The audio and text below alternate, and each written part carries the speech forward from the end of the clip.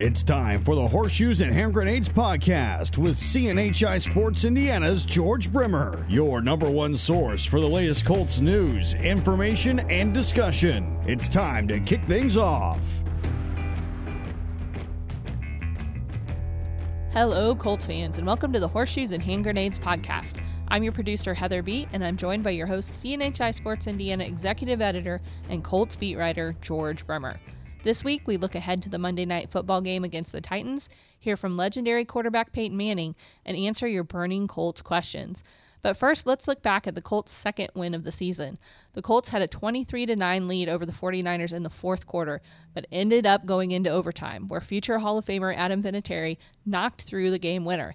He's literally getting better with age, isn't he, George? Yeah, absolutely. You look back in his age 40 season in 2013, and since that time, Vinatieri's hit 20 of 25 field goals from 50 yards or more. And there's a lot of remarkable numbers and a lot of remarkable things you can say about this man now, through his 22-year career in the NFL. But that one's pretty mind-boggling when you think about it. 20 of 25 from 50 yards or longer over the age of 40. And there's no slowing down. I know there was a little bit of a hiccup during the preseason. Some people started to get a little worried. He missed a couple kicks in week one against Los Angeles. But you got to remember, and we talked about it at the time, they got a whole new snapper and Luke Rhodes. They got a whole new holder and Rigoberto Sanchez. That's a lot of adjustment, especially when there was no real getting to know you period during the preseason. Those positions both were competitions. It was late. It took a little while to get things together, but you saw on Sunday again that field goal, the game winner, was his third of the day. It was his second 50-yarder of the day, which is only the third time in all those years that he's been kicking. Only the third time he's kicked two 50-yarders in the same game. So, Adam Vinatieri, we've talked about it many times before. I don't know if we've ever said it on the air, but when you look at the 53-man roster, he's the last guy you're worried about any given season. But the Colts wouldn't have even needed Adam to make that kick if they'd been able to hold a 14-point fourth quarter lead. What went wrong in that fourth quarter? Unfortunately, some very familiar problems. It starts with the coverage of the inside linebackers. That's been a struggle all year. I think Pro Football Focus has numbers somewhere along the lines of they've been targeted 43 times, 37 catches allowed, over 400 yards, 3 touchdowns, almost 200 yards after the catch. That's not a problem just this season. It's something that's been a problem around here for the last few years. They tried to address it in the offseason. It hasn't really shown up yet on the field. We'll see if they can do some things schematically to try to help that area out. The middle of the defense in general, really, Brian Hoyer picked them apart, and that was pretty similar to what he was able to do last year when he was with the Bears, and that game nearly went to overtime. The Colts won it with a fourth quarter drive from Andrew Luck, but in both cases, they gave Hoyer way too much time to throw the ball, and he was able to get rid of it quickly, throw a lot of short routes, a lot of slants, just getting the ball over the middle, getting gains, moving the chains. That's something they've got to look at going forward. But I think the bigger issue, and the one that probably go on a little bit of a rant here today, but it's mind-boggling because you can really go back to 2012 and you see it all the time. When the Colts get a 2-score lead in the second half, and particularly in the fourth quarter, Chuck Pagano becomes very, very conservative on defense. The pass rush is never feared, really. We know that. It's one of the areas of the team that struggled really the last couple years. But when they get that 2-score lead, they only rush 4. They even pull back on how much of the pass rush they've done to that point. It gets even less of an issue. And they'll play zone defense behind it, which there's holes in every zone. That's one of the things that's just common around the league. And so when you're not getting to the quarterback and you're playing a defense where he knows there's going to be holes in certain areas because all experienced quarterbacks know how to read a zone, know where to throw it, you're going to allow them to move the football. And the 49ers, to me, the most egregious example of this, because up to that point, they had 9 points in the game, but you're talking about a team that hadn't scored a touchdown on a Sunday all season long, that hadn't scored a touchdown, period, in 7 quarters going into that fourth quarter. And in the last 8 minutes, the Colts give up 2 touchdowns to them to tie the game. And a lot of it has to do with rush 4, play a zone behind it. I don't get that. I I understand you can question strategy all the time. When something doesn't work, you always go back. There's a lot of questions about the way Pagano handled the end of the game, not calling a timeout at one point, declining a penalty that would have had a 10-second clock run off at another point. Those two things contradict each other. It's hard to really understand why you would decline the 10-second runoff to save time at one period, but then not call the timeout as San Francisco's purposely running out time before the fourth down. There's a lot of things to nitpick, but the one to me is that decision, again, to rush for and play zone. It's the third time you've seen it happen this year. It happened against Arizona. They lost the game. It happened against Cleveland. They nearly lost the game. You saw it last year going back to the season opener against Detroit. How many times are you going to do the same thing and expect a different result? To me, frankly, it's ridiculous that they keep doing the same thing every time they get these 2-score leads. Go back to the Houston game last year. They blew a 14-point fourth-quarter lead, lost in overtime. That probably cost them a playoff spot. At some point, change your strategy. I know that this is the safe, quote-unquote, thing to do. It's the by-the-book thing to do. It's the Chuck Pagano dyed-in-the-wool thing to do, but it's obviously not working. They need to mix something up. Is it the Chris Ballard thing to do? That's a good question. And it would be really interesting to be a fly on the wall there and find out what Chris Ballard really thinks of that strategy late in the game.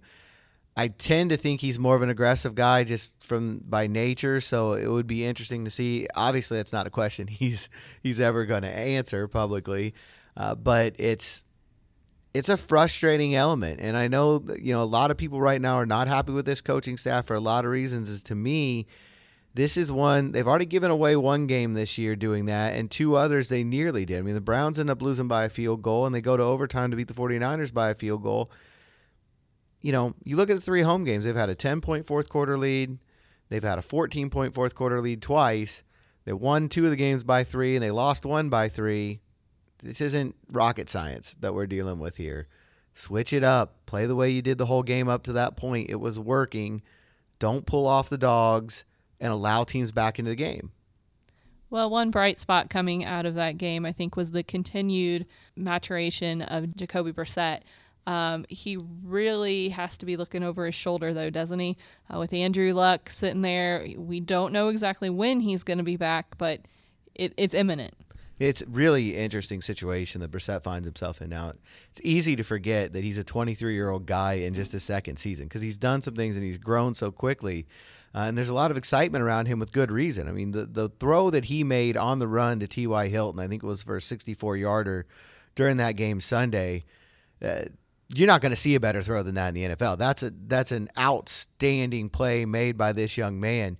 He's brought a lot of confidence. He's brought a lot of enthusiasm. He makes his mistakes. There's no doubt. He threw an interception in overtime at the goal line. He was the first to admit he shouldn't have made that throw. It was just a bad play. He missed Dante Moncrief earlier than that in the fourth quarter.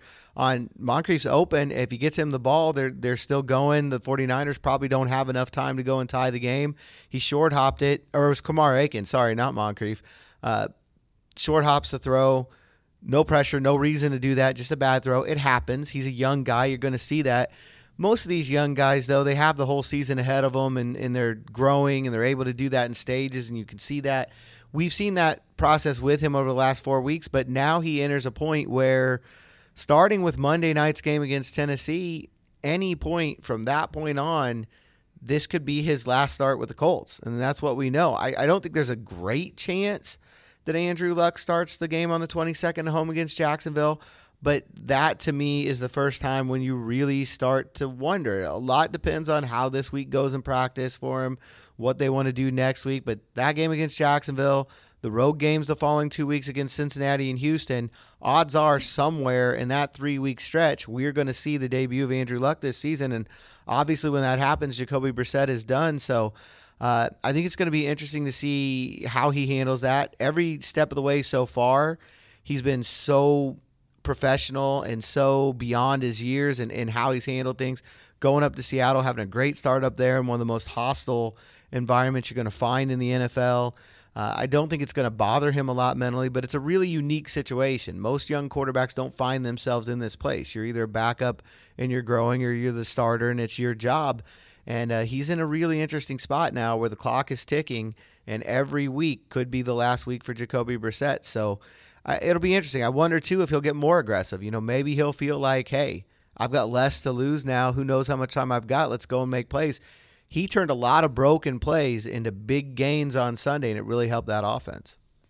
Well, let's shift gears from the quarterbacks of now to the quarterback of the Indianapolis Colts as far as most people are concerned.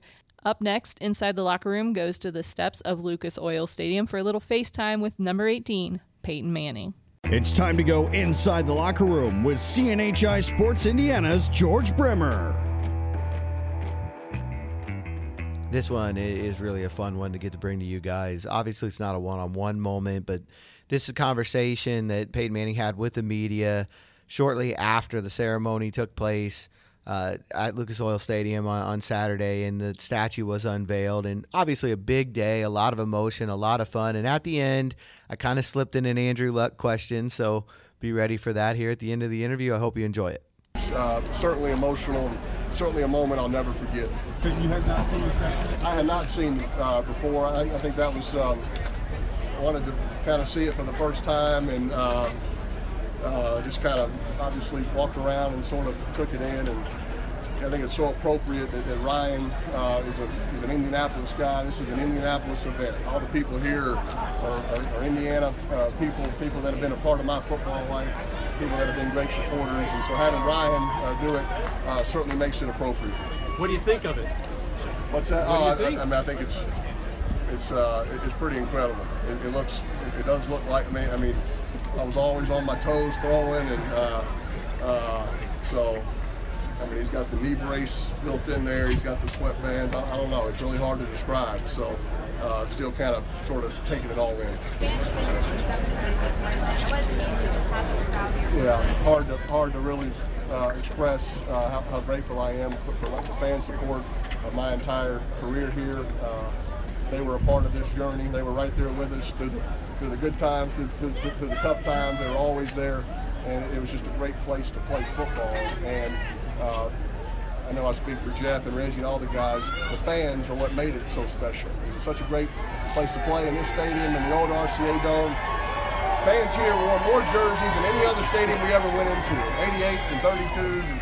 And it was just so special to have played here before. Hey, what was it like to see all your former teammates back in town? Yeah, I mean that's still the best part of it for me is seeing people that were just part of this journey. And obviously we had the great reunion last year, but to have Marshall Faulk, who was right next to me every game in the shotgun as a rookie, I was throwing a lot of interceptions and my head was swimming, and Marshall kind of kept me calm.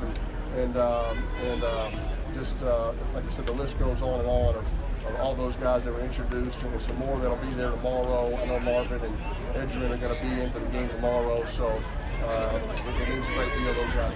Hey, you heard what Letterman said about the city going up around since you've been here. Can you put the words? What does it mean to hear people say that about you in the city? Well, like I said, I mean, Dave said it was just such a group of people that sort of transformed this town into a football town. I mean, Jim Irsay for putting all the pieces together, and Bill Polian being the architect. But look, there's no doubt this was always a great sports town. It's just football was maybe at the time was a little lower on the priority list. And Bill Polian put together a team that gave the fans something to cheer about and support us. But obviously, great having Dave here. Indianapolis guy, always enjoyed being on his show. He invited me to be on his last show, so for him to be here and take time certainly means a lot, and certainly fitting for this Indianapolis, Indiana event. What will it feel like to walk out there tomorrow? Yeah, hard. Once again, hard to probably say beforehand. But as half times in the NFL, you're sort of on the clock. They're going to kind of move you. So the best advice I got was to sort of try to capture it and soak it in. You don't get to do something like this again, and you don't get to be out there on the field when you don't play anymore. So to be out there with some teammates and with Jim and amongst the great fans, where I had just have so many great memories of that field. And, whether it's Lucas Oil Stadium or the old RCA Dome, it always kind of felt the same from the sight lines. And so I know I'll definitely reflect on some good memories there, and looking forward to being there amongst the fans and some great teammates. Any advice for Andrew Luck as he tries to come back to the field? I texted Andrew the other day when I was coming in. He texted me right back, and I'm pulling for him, and pulling for him to get healthy like everybody is, and hopefully we'll see him out there real soon. It's an honor to have Peyton on Horseshoes and Hand Grenades, even if it couldn't actually be one-on-one. But what an exciting weekend that was, to see the statue unveiled, to hear his peers and former teammates and coaches fet him on the stage, to see David Letterman come back just to celebrate Peyton Manning, and not just what he did on the football field, which I think is, just even secondary to what Peyton accomplished in Indianapolis and in Indiana. We've talked about it a lot. Peyton made a basketball state a football state. He completely changed the way Hoosiers see football. So his big weekend continued on Sunday with the addition of his name to the Colts Ring of Honor and with the retirement of his number. One thing I really like about what they've done with the Ring of Honor, right now Manning stands alone in the south end zone. He's the only name back there, and there's a lot of thought that when they start adding, next year with the next name, that it may go along the other sideline. So it may be a while Peyton Manning's alone out there in the south end zone. And that seems perfect. It seems absolutely fitting that that's the way this guy should be honored, because he is one of a kind, not just in this franchise's history, but in the NFL history. I mean, you talk about people and their impact on a city. You can talk and argue back and forth, but it's at least possible. The Colts aren't even in Indianapolis anymore, if not for Peyton Manning, the career that he had here. There's no debate. Lucas Oil Stadium isn't standing out there without Peyton Manning. Jim Irsay even admitted that during the ceremony on Saturday. And I think, to me, one of the things I've always liked best about Manning, and one of the reasons why he's such an easy guy to kind of root for, and why so many people feel so connected to him, he went out to the fans on Saturday. The media people trying to kind of usher him on to the next event, because there were a lot of things going on this weekend, obviously, with him in town. And he said, wait a minute, I have to go and say hi to the fans. He went down, he signed autographs for probably 20, 30 minutes, everybody around that he could find. And then on Sunday, he up and shows up. There's no announcement. There was no plan. He just goes back out to the statue before the game. There's thousands of Colts fans out there who were just going to see the stadium, who all of a sudden see Peyton Manning, signing more autographs, taking selfies with the statue. He's a man of the people. He's always been a man of the people, and I think anytime he's around, there's a different energy in the building. There's a different excitement around the franchise, and I have no doubt that played into Sunday's game in some small way. Well, we've got a couple other sound bites to share with you this week on Inside the Locker Room. Let's hear first from Adam Vinatieri after his game winner on Sunday. Do the game winners ever get old, even at 44? No, they're always fun. Yeah, no, every one of them's a little different in their own way. It's not against 22-yard game winners either, but I'll take them any way I can get them. We talked about all the incredible numbers that this guy's put up. 27 game-winning kicks in his NFL career. Just that number alone. 10 of them coming in overtime. That's the most in NFL history. There aren't many guys that you can legitimately say they're a Hall of Famer. When they retire 5 years later, they're going in the Hall of Fame. That's true of Peyton Manning. We know that. That'll be the next big moment with him. That's equally true of Adam Vinatieri. He's a Hall of Famer, and you're watching greatness every week with this guy. It's really a fun thing to be able to cover and to be a part of. Yeah, there's no argument as far as I'm concerned. He's first ballot in, done. Up next, we have Jabal Sheard on whether the defense has developed an identity yet this year. I think we're getting better. You know what I mean? Just that's how football works. I mean, we got to get better every week and continue to improve. So I think we're doing a good job of getting better, and hopefully, we find that peak and get a roll and keep it going. As a unit, what do you want that identity to be? I mean, obviously, defense, you want to be tough. You know what I mean? Just dogs, and I think we got a lot of dogs on our defense. Just guys that's gonna go out there and put a helmet on the helmet and lay out and make plays, and I think that's what we got, and that's what we got to roll with. Sheard's been a little bit quiet in some ways. When you look at the numbers, 2.5 sacks, and you say that's not a whole lot. He's affected opposing quarterbacks in so many ways, and he's opened up things for his teammates. I know against Cleveland, 3 of the sacks were caused by Jabal Sheard. He was forcing Deshaun Kaiser into a certain direction and made those sacks happen. He and John Simon have been really good additions to this team. So has that front line. I mean, the defensive line, according to Pro Football Focus, had its best game of the season and one of the better games in a number of years for the Colts. Henry Anderson, Al Woods, Jonathan Hankins really getting the job done up front. They shut down that San Francisco running game for the most part. This defense still has a lot of problems. We talked about some of them in the opener. Jabal Sheard and that front seven, not really a big part of that problem. Yeah, the pass rush could get better. Sure, they could use a more dominant sack guy, but lots of good things happening with that front seven up front. And finally, here's Marlon Mack on finding the right path downfield on the fly. The one in overtime was really just me using my vision and going outside and bouncing it. The other 2 was designed for me to go outside, and someone was designed for me to go inside. But only the one in overtime was really I did it on my own, just took a chance and went out there and used my speed. Not sure anybody had a more productive day than Marlon Mack, the rookie, of course, returning from the shoulder injury, 91 yards on just 9 carries. I think, as you'll see when we get in the mailbag segment here a little bit, set the fan base on fire a little bit. People are so excited about this kid, and it's really going to be fun to watch how he grows. I think I speak for a whole lot of people when I say really interested to see how he looks out on the field with Andrew Luck here in a few weeks. All right, it's time for me to reach into the mailbag and quiz George with your Colts question. Pony Express is up next. Delivering answers to all of your burning questions about the Colts and the NFL. It's the Pony Express. Welcome to the mailbag segment of our show where George answers your burning Colts questions. Let's get to our first question. At Cam_7 asks, how does Chudzinski plan to use Mack and Gore moving forward? And I'll couple that with a question from at RV Holler 1. Do you think Marlon Mack has an expanded role going forward? Yeah, and like I said, the fan base really excited about this kid, and how could you not be? 35-yarder in overtime sets up the game winner, a 22-yarder for the first touchdown of the game. He nearly had a second touchdown, balls down at the 1 on a 16-yard run. They brought him here because he had a unique big play potential that really was lacking on the rest of the running back side of the roster, and he's come out in just his 3rd game in the NFL and shown it in spades. His ability to get out into space and make big runs is something that this team can't get from anybody else.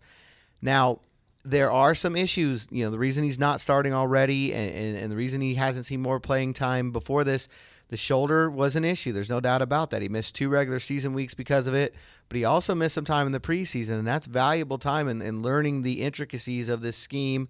He himself has admitted there's still some work to do in pass protection. He had 5 basic schemes in the game plan for pass protection at South Florida. He said he won't give us the number, but he said there's significantly more than that here in Indianapolis. And it's not something that he's necessarily having trouble picking up. It's just something that it takes time.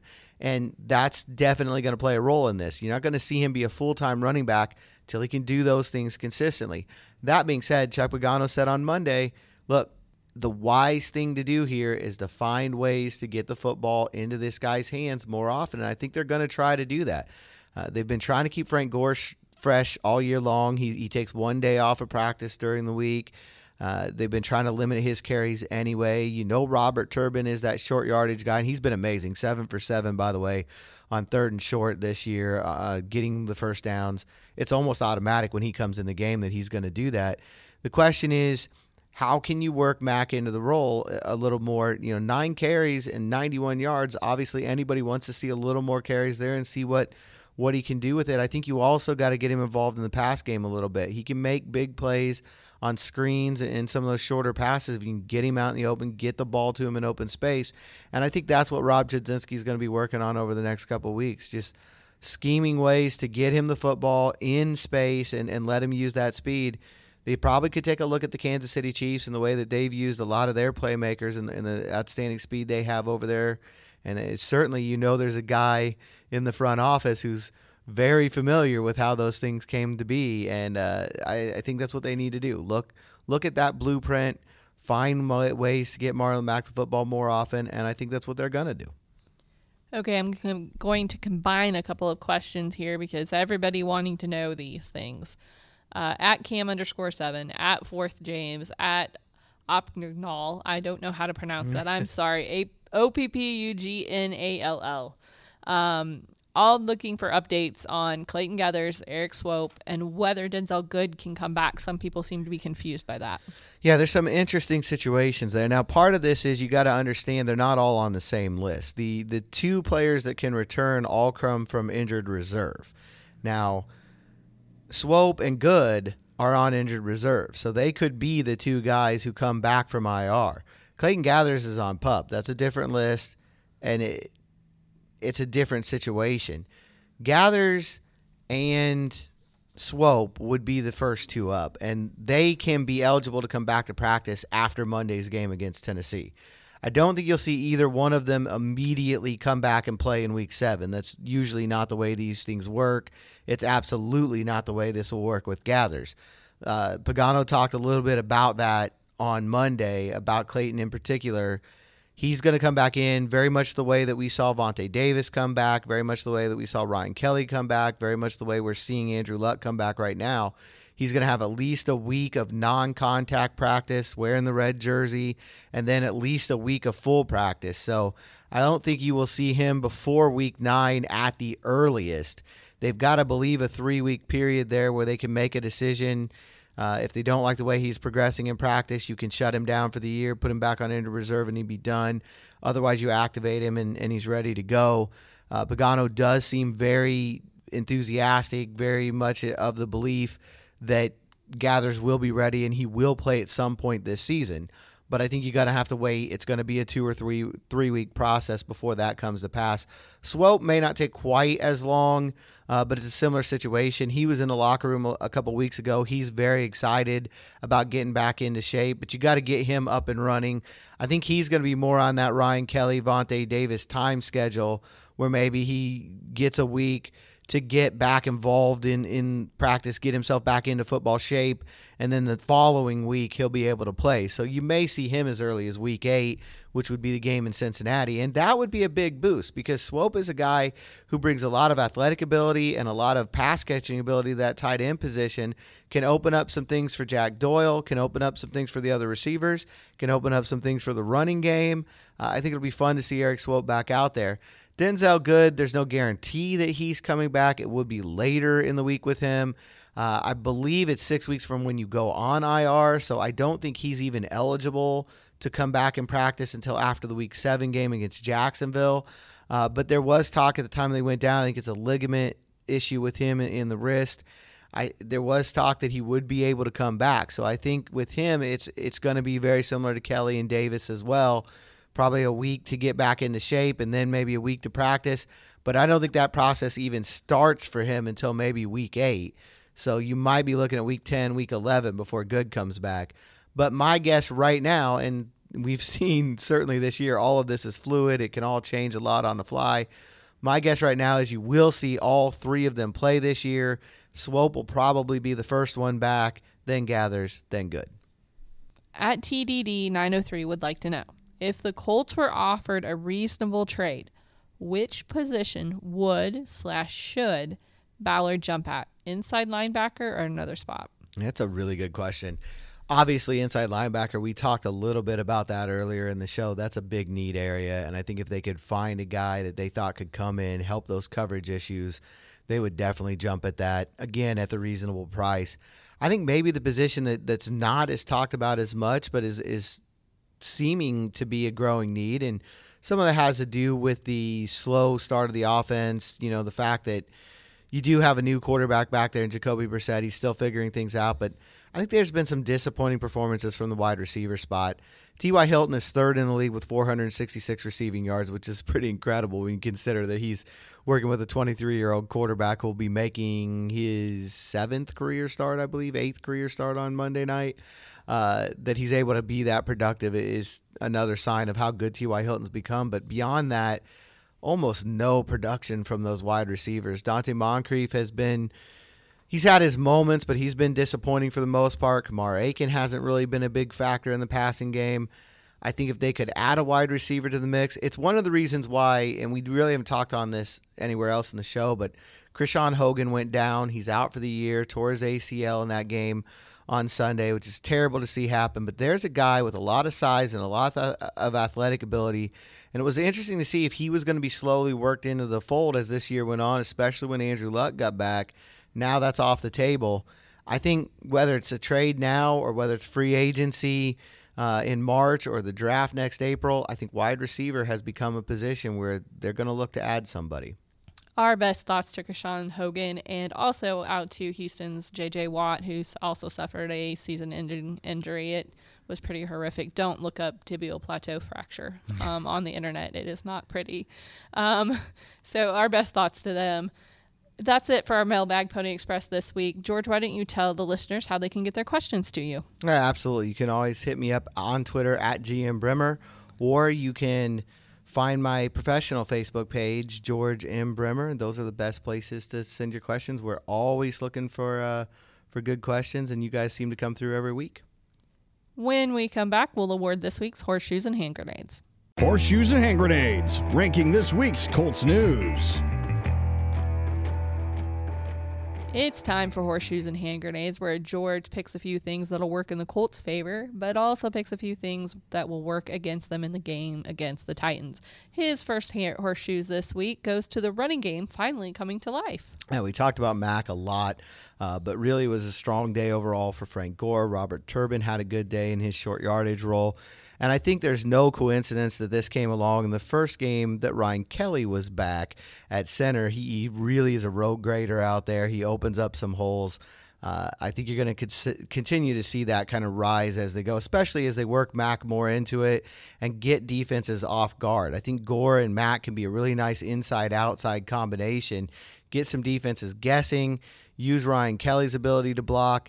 I think the running game, hopefully, this was just the start for them, and you're going to see that continue as the year rolls on. Our first hand grenade this week goes to the play of the inside linebackers. You don't want to hit it. You don't want to beat a dead horse too much here, but that's a serious issue that's been going on for a couple years now, and they're just not finding a way to solve it. Obviously, Antonio Morrison, John Bostic are the starters. Anthony Walker went out again. He'd been out the previous 2 weeks with a hamstring injury. He went out during the game with a hamstring injury. I'm of the opinion, and maybe I'm alone here, don't be afraid to tell me on Twitter if you agree or disagree, but I'm of the opinion that Jeremiah George needs a little more playing time in there. I think he might be the best coverage linebacker they've got in that group, and he reminds me a little bit of Jarrell Freeman in his early stages here. I'd like to see more of Jeremiah George. He makes plays when he's given the opportunity. Maybe he could help kind of fix some of these issues out there. The next horseshoe goes to the return of the big play. Yeah, we talked about that throw that Jacoby Brissett made, and I don't know. I never get to watch the TV broadcast, obviously, but I saw some clips later this week from that game, and you could see Andrew Luck on the sideline mouthing what a throw after that play, because it was such a huge play. T.Y. had a couple other, I think he had 3 catches, 20 yards or more. We talked about Mac, 3 runs of 15 yards or more. That's when this offense is at its best. That's what they're doing. That's what they're built to do. Get those big plays. You mix in the ground plays with Mac and with Andrew Luck coming back soon, with Eric Swope coming back soon. You know, this offense could be finding a way to round into shape a little bit. They were 31st in the league coming into this week. There's 100 reasons why that's the case, but I think you saw a little bit of an opening, a little bit of reason for optimism. The big plays are the biggest part of this, and there are some guys coming back who can make even more of them. That's probably the most exciting thing surrounding the Colts right now. The next hand grenade is pass protection continuing to struggle. 43 dropbacks. Jacoby Brissett is pressured on 12 of them. It's completely unacceptable. There's no denying that. No one's going to try to say otherwise. It's been a problem all year. It was a problem pretty much since 2012 when Andrew Luck got here. Brissett's holding the ball a long time. His average time to throw on Sunday was actually over 3 seconds. I think that's the first time that's happened this year. So that's part of it too, and that's no doubt part of his process. He's still thinking a lot more than he's reacting out there because he's only been here for 6 weeks and trying to get things together. It's not easy, but the offensive line just simply has to do a better job. It's a broken record. We all know it. It's not some kind of new ground that we're breaking here, but Tennessee's a team that can put pressure on the quarterback, guys like Brian Arakpo up front, and they can change games with that part of their defense. It's something that Dick LeBeau's been doing for it feels like a century in the NFL. He will get after you in the most creative ways of anybody in this league. He may be in his 70s, but his mind is as sharp as any defensive coach in the NFL, and the offensive line has got to be ready for that because Brissett will again be under siege. They can't let this continue to happen. It's not good football, plain and simple. There's no way to move forward as a football team with your offensive line allowing this kind of pressure every week. And our last key for the Colts here that we'll give out, it will be a horse grenade, which is a combination of a good and a bad, or basically a we don't know. And that's for Mariota's status. Yeah, we literally don't know. Word out of Tennessee is that this is going to be a game time decision on Monday. I think he's dealing with a hamstring injury. He didn't play last week in the loss against the Dolphins, and it sounds like it's going to go right up to that 8:30 kickoff in Nashville on Monday night to determine whether or not he plays. Obviously, his mobility, the things that he's able to do in the backfield, somewhat similar to Russell Wilson. You've seen the Colts struggle with that. They had major trouble with Wilson up in Seattle. They also had trouble with Deshaun Kaiser moving around in the fourth quarter against the Browns. I think if Mariota plays, he's a guy that can bring a lot of that trouble to them on Monday night. Otherwise, it'll be Matt Castle, and I think it's a whole different ball game if Matt Castle's under center for the Titans. He's much more likely to turn the ball over. He's much less likely to extend plays. This is one of the biggest factors in that game on Monday night. We'll see which way it goes. I guess we'll all be waiting with bated breath right up to kickoff and see whether number 8 takes the field for Tennessee or not. Well, I know I'm looking forward to our trip to Nashville. It's one of my favorite places to visit. George will be up in the press box, and I'll be down on the field taking photos. So if you see a photographer get ran over, it's probably me because I tend to be a magnet for the ball and for large players scoring touchdowns and celebrations.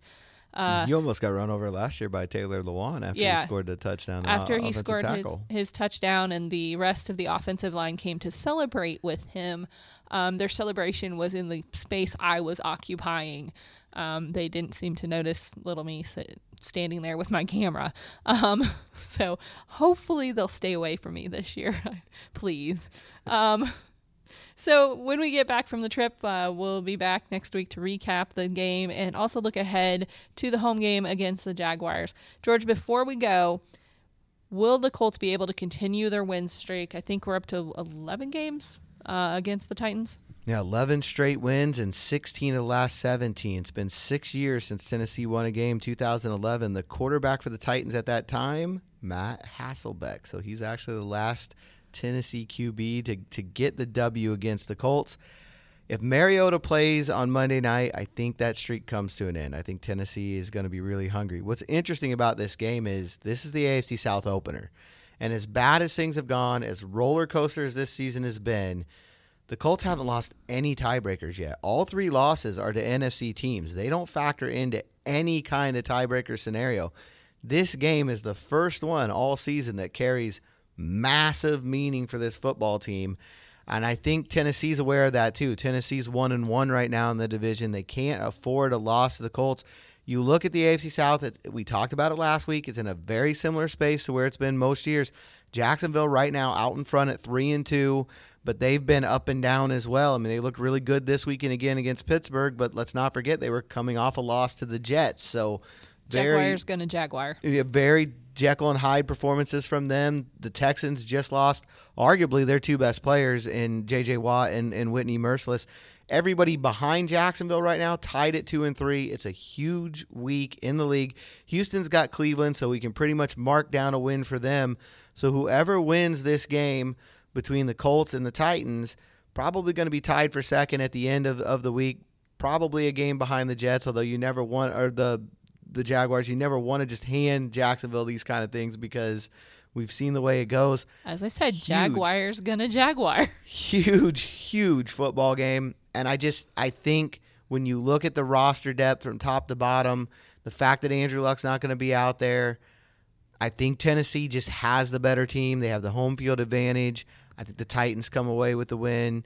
And the Colts will probably have to be careful to make sure it doesn't get out of hand again, as it has in 2 of the 3 losses so far this year.